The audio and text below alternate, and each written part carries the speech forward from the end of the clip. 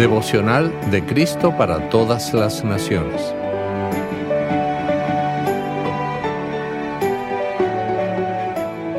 ...15 de noviembre... Herido, escrito por la doctora Herido. El texto para hoy lo encontramos en Malaquías, capítulo 3, versículos 13 al 17, donde dice: El Señor ha dicho, las palabras de ustedes contra mí han sido violentas. Pero ustedes dicen, ¿qué es lo que hemos dicho contra ti?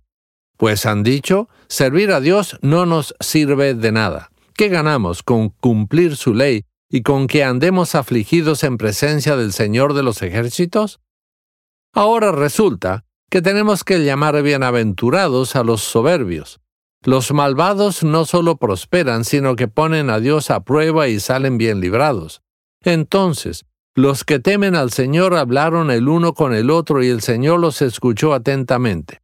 Luego, en su presencia, se escribió un libro de actas para los que le temen y piensan en su nombre. Dijo entonces el Señor: ellos serán para mí un tesoro muy especial. Cuando llegue el día en que yo actúe, los perdonaré como perdona un padre al hijo que le sirve. Puedes escuchar la tristeza en la voz de Dios. El Señor ha dicho, las palabras de ustedes contra mí han sido violentas. E inmediatamente pienso, espera un momento, ¿escuchaste esto? ¿Te importa eso? ¿Por qué?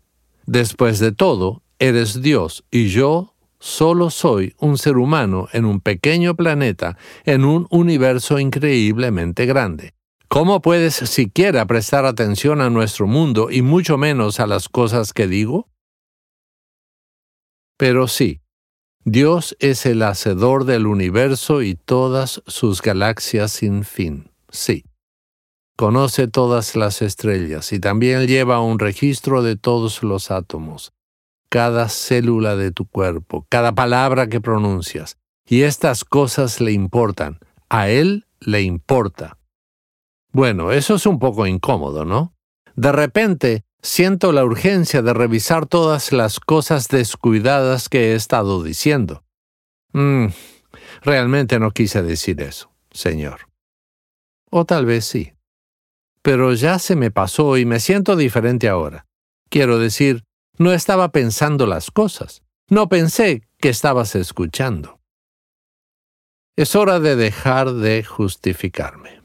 Es mejor decir simplemente, lo siento, Señor, y entregarme a su misericordia, porque detrás de ese dolor hay un amor eterno. Es la razón por la que nuestras palabras le importan a Él. ¿No es así? Si Él no nos amara, podría simplemente aplastarnos y terminar con esto. Pero no lo hará.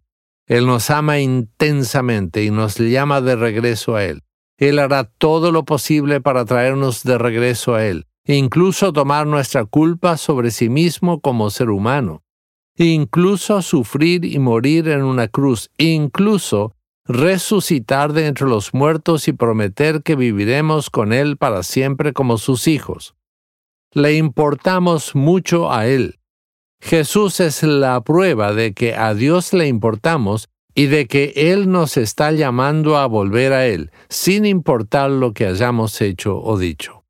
Él te quiere y te ama. ¿No responderás a su llamado? Oremos. Querido Señor, lo siento. Tráeme de vuelta. Amén. Para reflexionar.